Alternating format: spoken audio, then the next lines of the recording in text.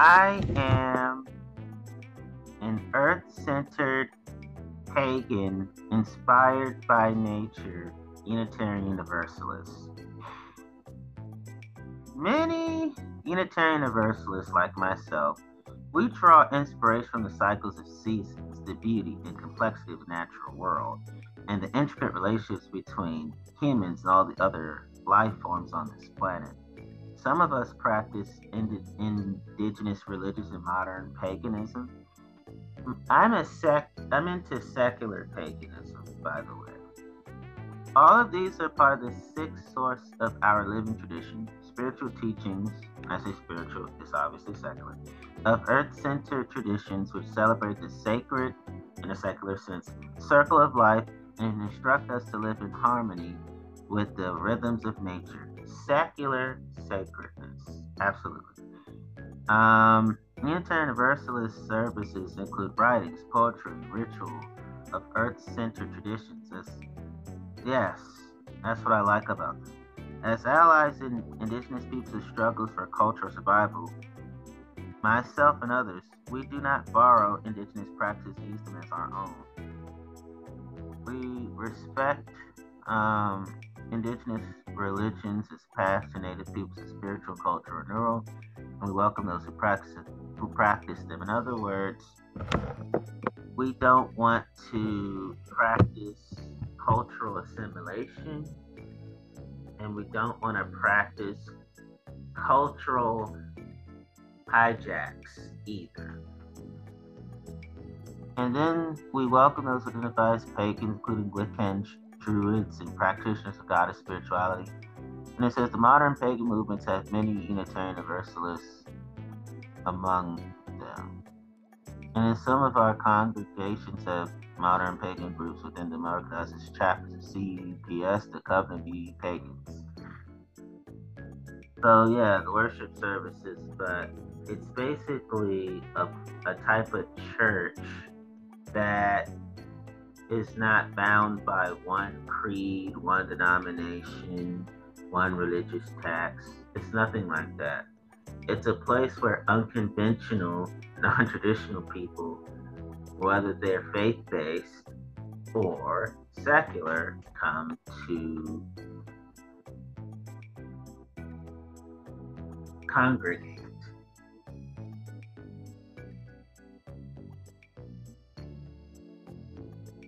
There's more.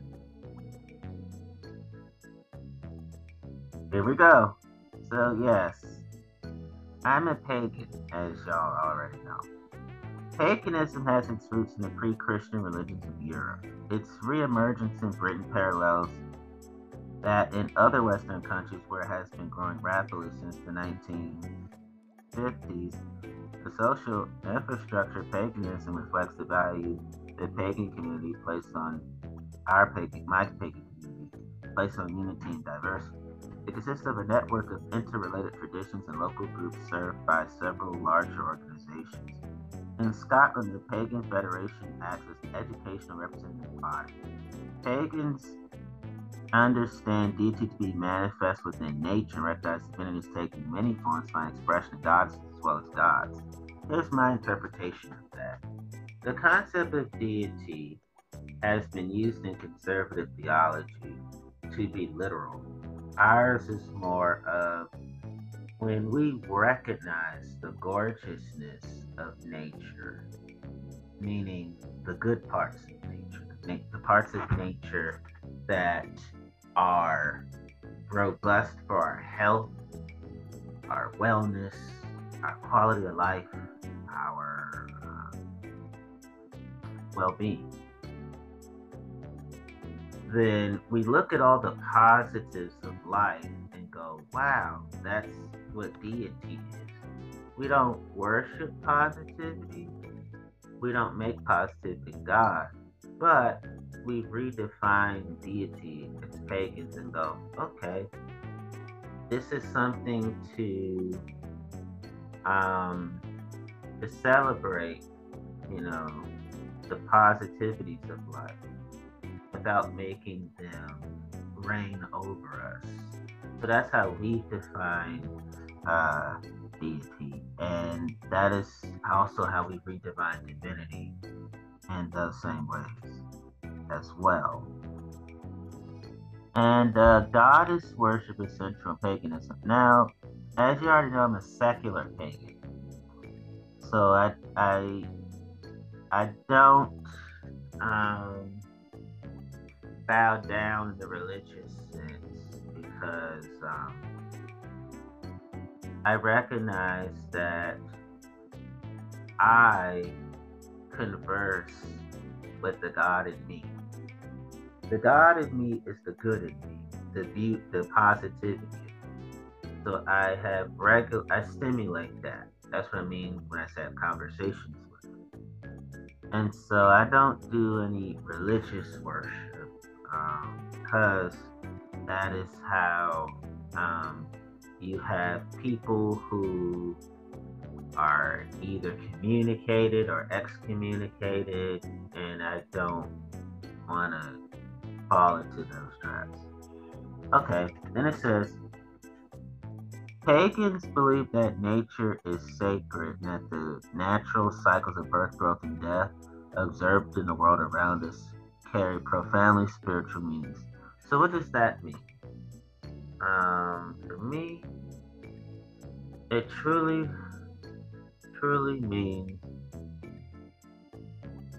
that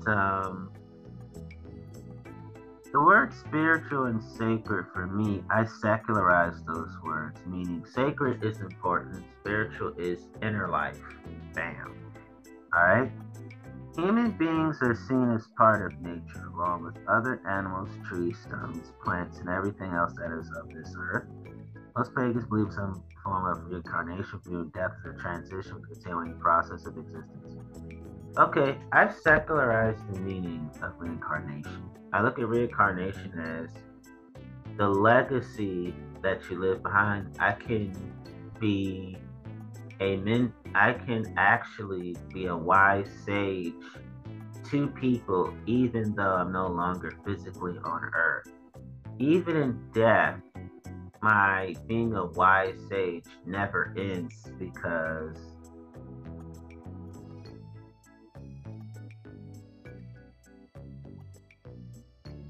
I can still be of the impartation of wisdom that positively impacts people, even though my physical life has already come to an end.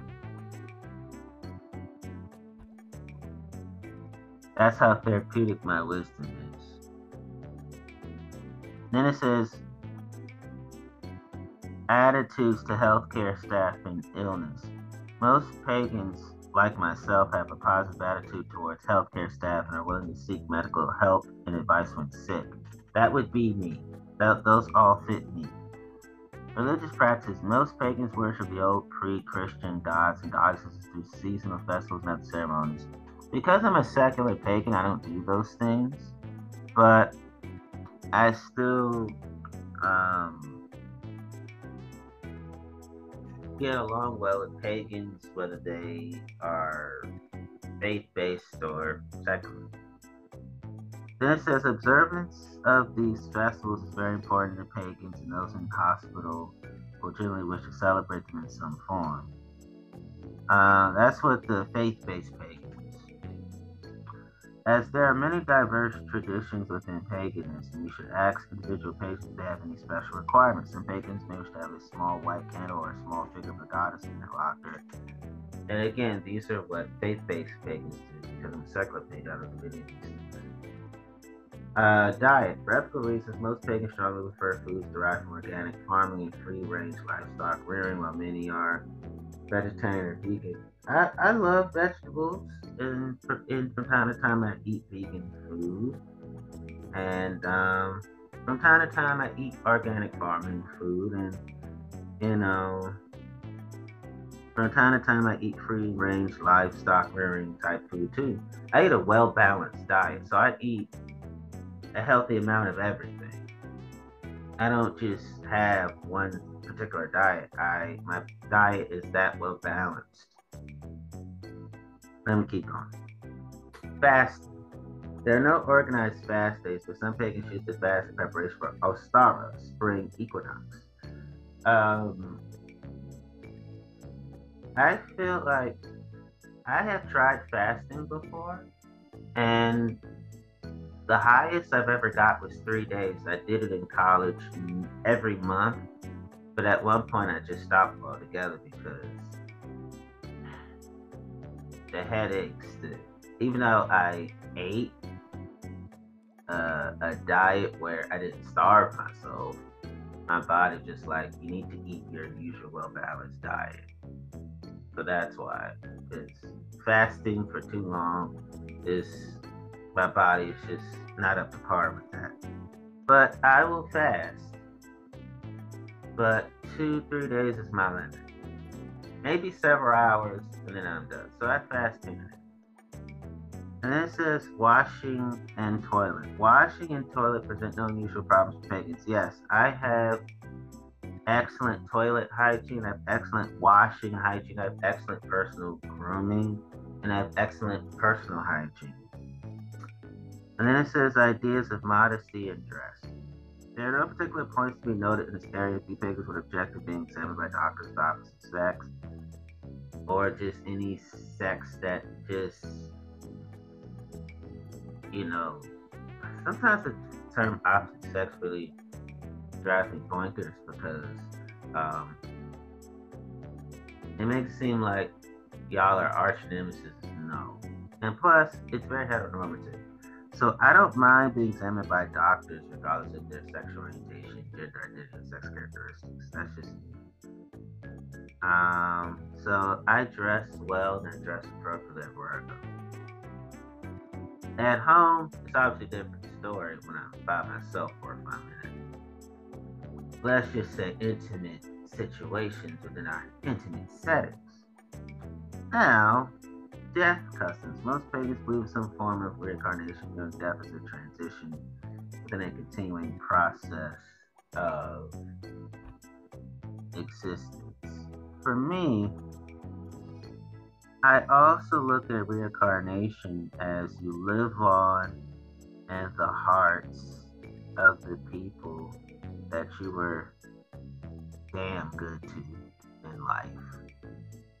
And then it says, pagans like me accept death as a natural part of life and will wish to know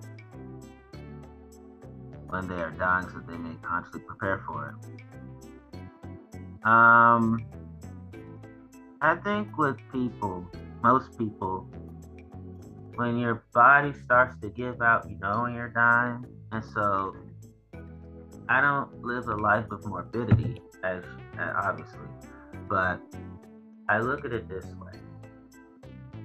I prepare to live.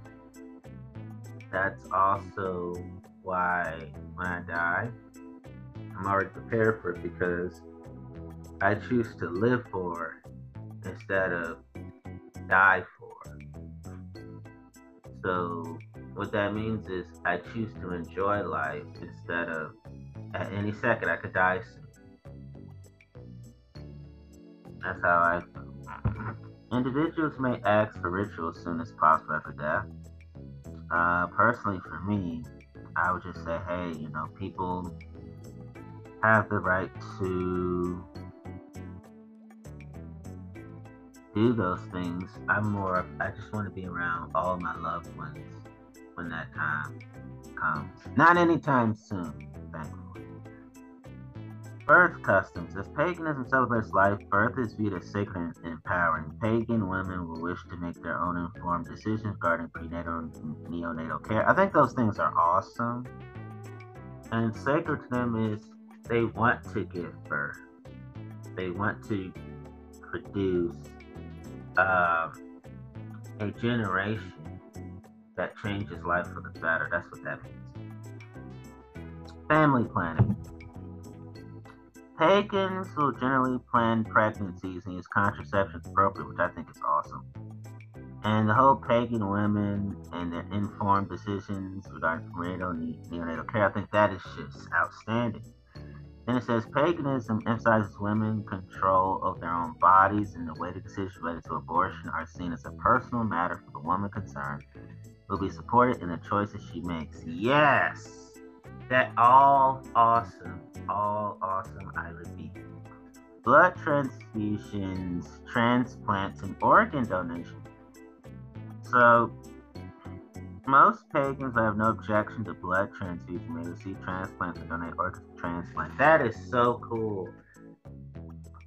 I'm really glad that I'm a secular pagan and that I practice secular paganism. I really am. And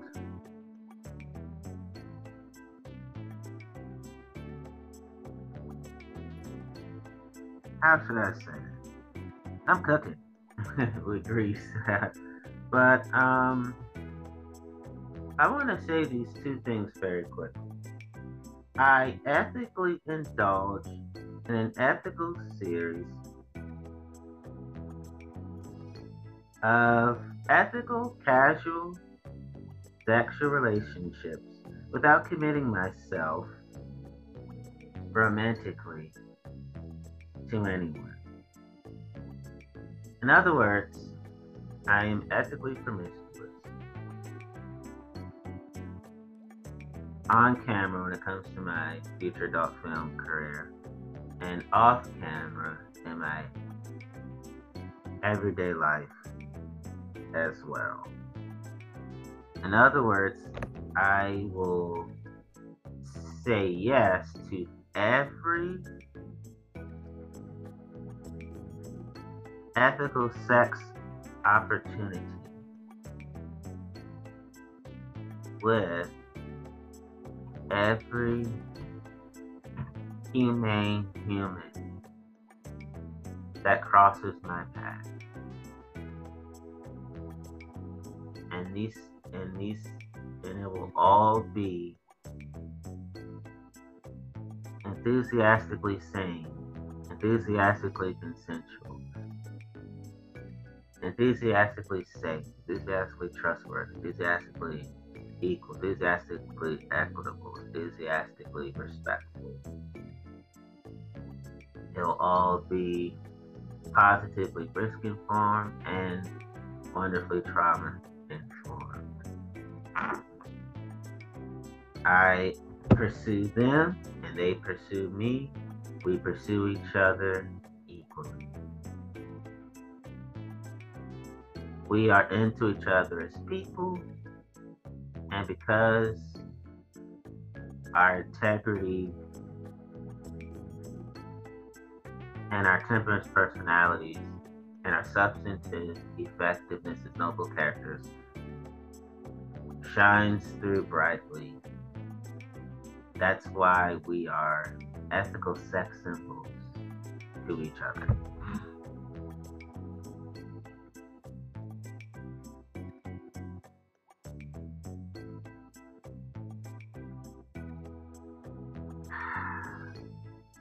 Let me keep going. So, this is what it says.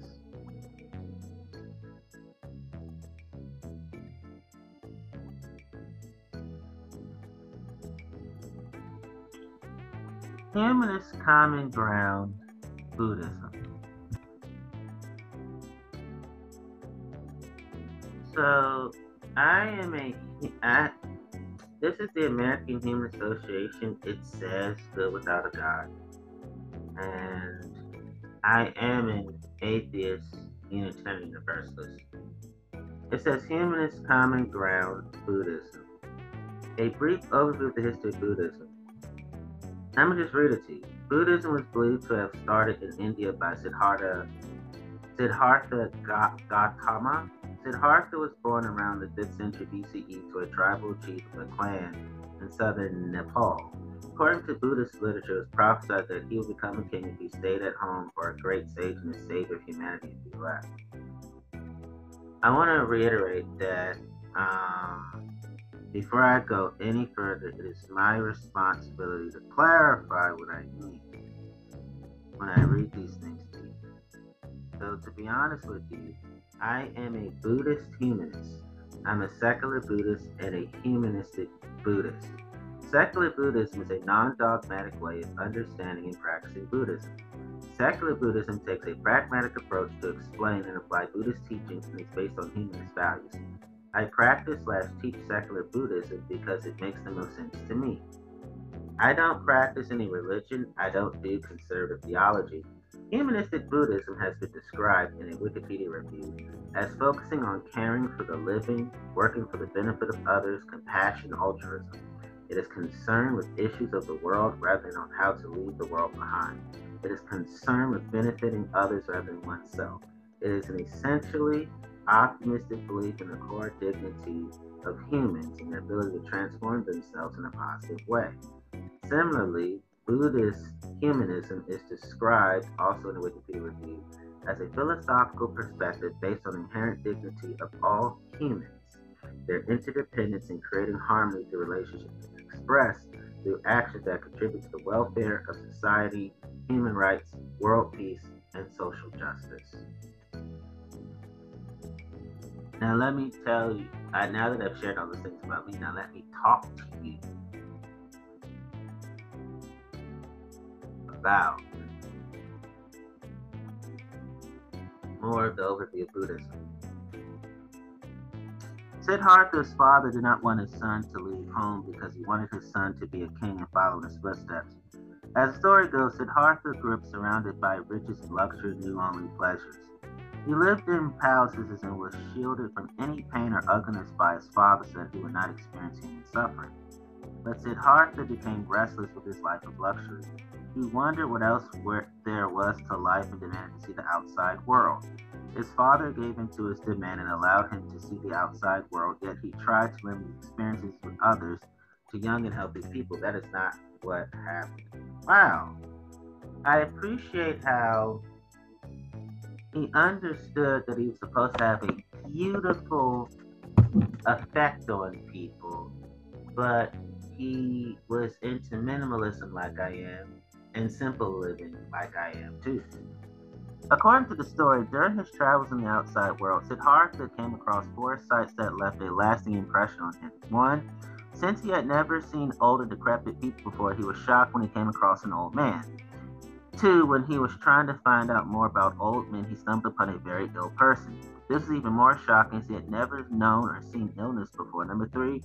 Then he saw a funeral party by the side of a river. This too was new and most shocking of all for him. 4. Lastly, he encountered a traveling monk who had given up all the pleasures of the flesh. His face was so serene that the image stayed in Siddhartha's thoughts for a long time. Wow. So he was trying to understand health consciousness, but he was, and this is me talking off the top, he was noticing all the extremities that people can do with health consciousness, and that is clearly unhealthy.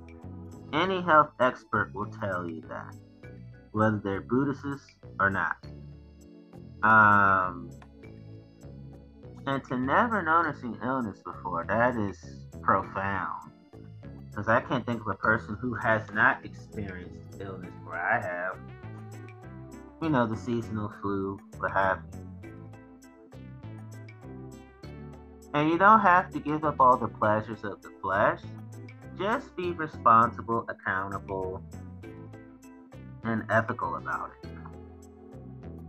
And then it says, Siddhartha is said to have learned some simple truths from when he had been shielded. We all get sick, grow old, and die. That's true. He decided to abandon his previous life and devoted himself to working out a way to end suffering. That is noble of him. His initial method was to emulate the traveling monk, deny all pleasure, follow a life of extreme asceticism, which is clearly a high degree of unwholesomeness. But this state of being nearly killed him, told you. What saved him was that one day he heard someone speak about the strings on a musical instrument. If a string is too tight, it will break and be ruined. If it is too loose, you cannot make beautiful music. Siddhartha applied this to his own existence and formulated the idea of the middle way, which I practice. Do not deny the physical body totally, and yet do not live life to recklessly indulge the body's every whim. I live by that too. Siddhartha meditated on this for some time and eventually came to an understanding of the concept of enlightenment, which I am a practitioner of. After this became known as Buddha or the Enlightened One. Wow, I am my own Buddha, and I am an enlightened one. Eventually, he started teaching his philosophy and gained a large following. After going through a life of self-denial, discipline, and meditation, he is said to have attained enlightenment, which resulted in alleviation of his pain and suffering. That's what I am currently undergoing on a daily basis.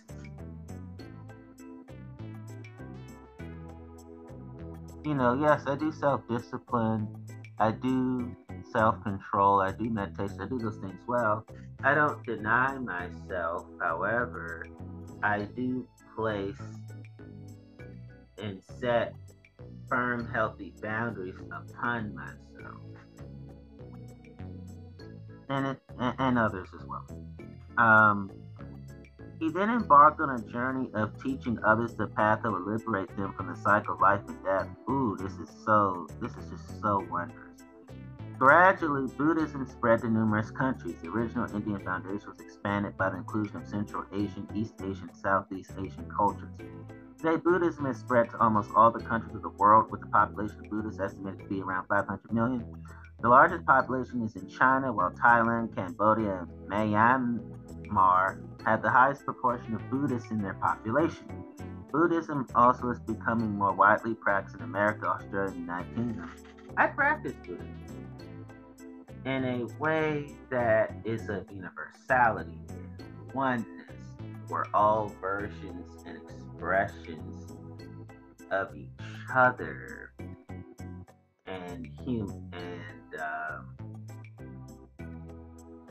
and we all have an interdependent interrelation with one another. We're all inextricably connected. That's what I feel. Although there are many divisions or schools within Buddhism, there are two main branches which differ in some areas of focus. Theravada Buddhism focuses on individual enlightenment experience as well as monastic life. Mahayana Buddhism focuses on collective freedom from suffering and teaching the ways to enlightenment. Zen and Tibetan Buddhism, both considered offshoots of the Mahayana tradition, are the two types of Buddhism most people in Western countries practice.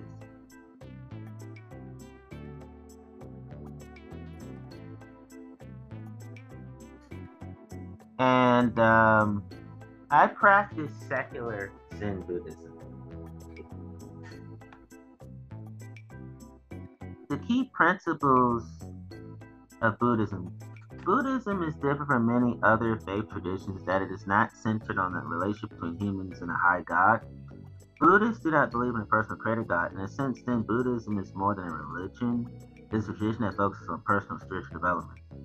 To many, it is more of a philosophy and a humanistic way of life, which can be summed up as striving to lead a moral life, not in a preachy or churchy way. So that fits me. Being aware of one's thoughts and actions, that fits me. And developing wisdom, compassion, understanding, that fits me. And then it says, by the way, my secular Buddhism is not a religion. The key principles which are briefly outlined are below. Buddhism's Four Noble Truths, the Eightfold Path, and the Middle Way. Ooh, I'm so happy about this. The Four Noble Truths are for those seeking enlightenment and refuge from suffering. In brief, they are: number one, suffering exists. That's true. Two, suffering arises from attachment to desires. In certain cases, that's true, but not all cases. And number three, suffering ceases when attachment to desire ceases. Well, some cases that's true, and not all cases, because it's more about how you treat your desires. So attached to desires is not bad. If you're unethical about it, that's how you get unethical suffering. That's what they're talking about. Number four, freedom from suffering is possible by practicing the Eightfold Path. Well, even if you practice the Eightfold Path, you're not completely free of suffering, but you're completely free from allowing suffering to turn you into a recklessly indulgent human being. That's inhumanity, self-conscious. Then it says the Eightfold Path is expressed as the road to the cessation of suffering into enlightenment for the purpose of personal happiness and the happiness of all others. They are number one, right view slash right understanding. I do that. Number two, right thought slash right intentions. I do that. Number three, right speech. I do that. Number four, right actions. I do that. Number five, right livelihood. I do that. Number six, right effort. I do that. Number seven, right mindfulness. I do that. And number eight, right concentrations. I do that. This path is usually divided by Buddhist practitioners into three sections. The wisdom section comprising of right understandings and right intentions. I do that. The morality section comprising of right speech, right actions, and right livelihood. I do that. And the mental development section consisting of right efforts, right mindfulness, and right concentrations. I do that. I apply all these. I apply the Four Noble Truths, the Eightfold Path, and the Middle Way, even into my sex life on camera and off camera. I repeat, I apply Buddhism's Four Noble Truths, the Eightfold Path, and the Middle Way to my sex life on camera and off camera. And I apply the three sections of Buddhist practitioners that they divided into. I apply the wisdom section, the morality section, and the development section. I apply all those sections and all those qualities of those sections to my sex life on camera and off camera. Okay, here we go. Volumes have been written about the principles of Buddhism by numerous scholars and spokespersons. The following three brief illustrations reflect on the various components of the Buddhism perspective which relate to humanism. So Paul Chiariello, assistant coordinator and webmaster at the Humanist Chaplaincy at Rutgers University, has written that Buddhism and humanism are two geographical sides of the same philosophical coin. They're twins with the same DNA, separated at birth and brought up by different parents. Buddhism is Western humanism, humanism is Western Buddhism. Wow. I always knew that there is correlations of types of this of a school of thought. So there's schools of thought within a primary school of thought subsection. He maintains that both have a common core in contrast to other worldviews concerning reason and compassion, which I'm all in favor of. For humanism, reason always has been the summum bonum, the highest good. I see that, I feel that. With regard to compassion, he cites Humanist Manifesto number 3. The life stance of humanism, guided by reason, inspired by compassion, informed by experience, encourages us to live life well and fully. He also asserts that empathy is a central concept in both Buddhism and humanism, and quotes what he termed a popular humanist notion: if you can't determine right from wrong, you lack empathy, not religion. I strongly agree.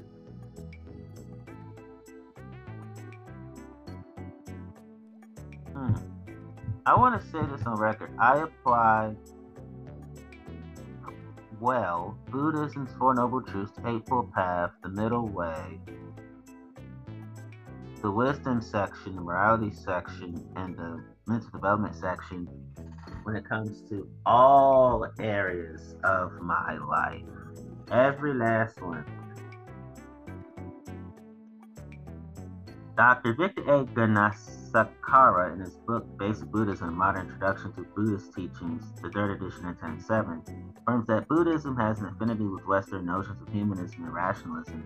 He asserts that if humanism means what it should mean, that is the primacy of the humanist against the divine, then it conforms to the Buddhist approach. Dr. Ganham Apparayao, which, wow, if humanism means what it should mean, then it's the primacy of the humanist against the divine, conforms to the Buddhist approach. So rationalism and humanism are what we would define as divine for ourselves. Neat. And religion can't make you empathetic. You have to make yourself that. Dr. Ganham Apparayao,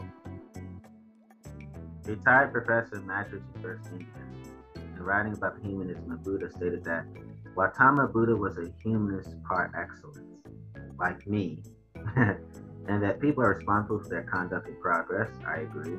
Buddhism thus makes humanity the central figure in all that affects human life. Buddha, wow. I apply that to myself. I don't apply it to everybody else. That's just me. My secular Buddhism thus makes humanity the central figure in all that affects human life. Buddha preached kindness and pity for all life and formulated constructive methods for progress and happiness of all in human society.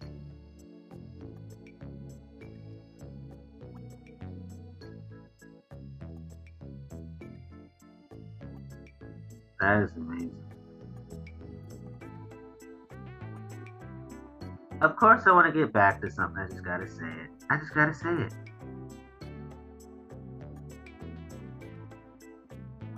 When it comes to my sex life on and off camera, I apply well right views, right understandings, right thoughts, right intentions, right speech, right actions, right livelihood, right efforts, right mindfulness, right concentrations.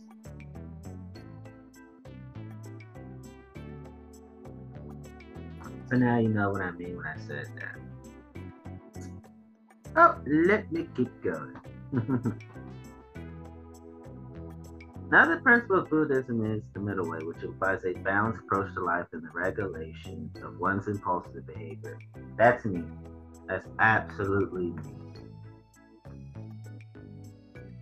Buddhism itself is sometimes referred to as the middle way, indicating reconciliation of the extremes of opposing views. In the broadest sense, the middle way refers to the actions or attitudes that will create happiness for oneself and others. Wow, those definitions fit who I am. In many ways, it is similar to the humanist perspective that recognizes that reason and rationality should be balanced with empathy and compassion. I strongly, wholeheartedly agree. Wisdom and compassion. Buddhism often is explained not as something one believes, but as something one does in order to develop wisdom and compassion. A central tenet of Buddhism is that wisdom and compassion are inextricably linked. They too are two sides of the same coin.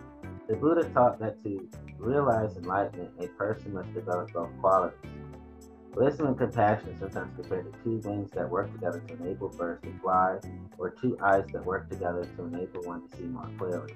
These are not principles as such, but rather deeply humanistic qualities that one works to develop.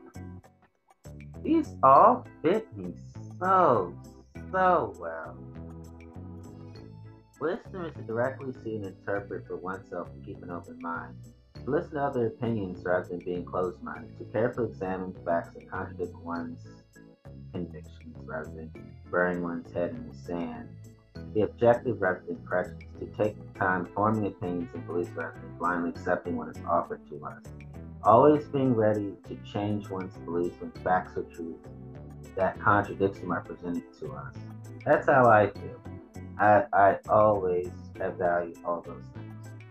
Compassion is both an attitude and an action. It includes the qualities of sharing, readiness to give comfort, showing concern and caring, having a kind heart, being generous and helpful to fellow beings, respecting all lives while being mindful of one's actions and words. Those are my attributes. When we see someone in distress and feel their pain as if it were our own and strive to eliminate or lessen their pain, is compassion. All of the best in human beings, all the Buddha-like qualities like sharing, readiness to give, comfort, empathy, concern, and caring are all manifestations of compassion. These are also attributes of me too. As noted, much has been written about the principles of Buddhism by numerous scholars and spokespersons. We conclude this section with a reference to the one written by the Dalai Lama, Awakening the Mind, Lightening the Heart, Core Teachings of Tibetan Buddhism, Hartford, St. Francisco, 1995. Wow, I am a secular Tibetan Buddhist. Okay, I am. The book is his thought-provoking perspective of how compassion can be developed in practice. We have selected several highly relevant passages from the book which illustrate this central humanistic principle of Buddhism. The awakening mind is the inspiration to achieve enlightenment for the sake of helping others. Wow. That fits me. We cultivate the awakening mind by resolving to work for their all sentient beings' well-being. That fits me. Compassion, the state of mind that comes about when we focus on the sufferings of other sentient beings and cultivate a strong wish that they be free from such suffering.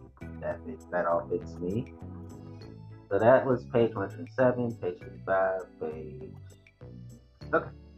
And page 123. Whichever way you do it, the practice of taking with compassion, the practice of giving with love, give rise to the special resolve to free all beings from suffering, and that leads to the awakening mind, page 123. That all fits me. It is important that development of the qualities of compassion should be augmented by wisdom, and development of the qualities of wisdom should be augmented by compassion. Compassion and wisdom should be practiced in combination, page 148. That all fits me too. Then it says, right?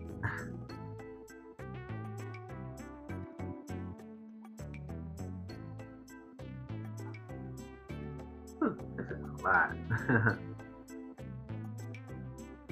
And so,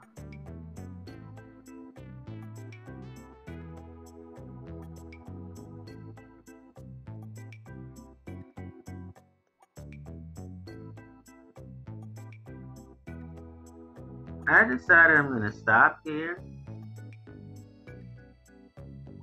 And I'm going to make this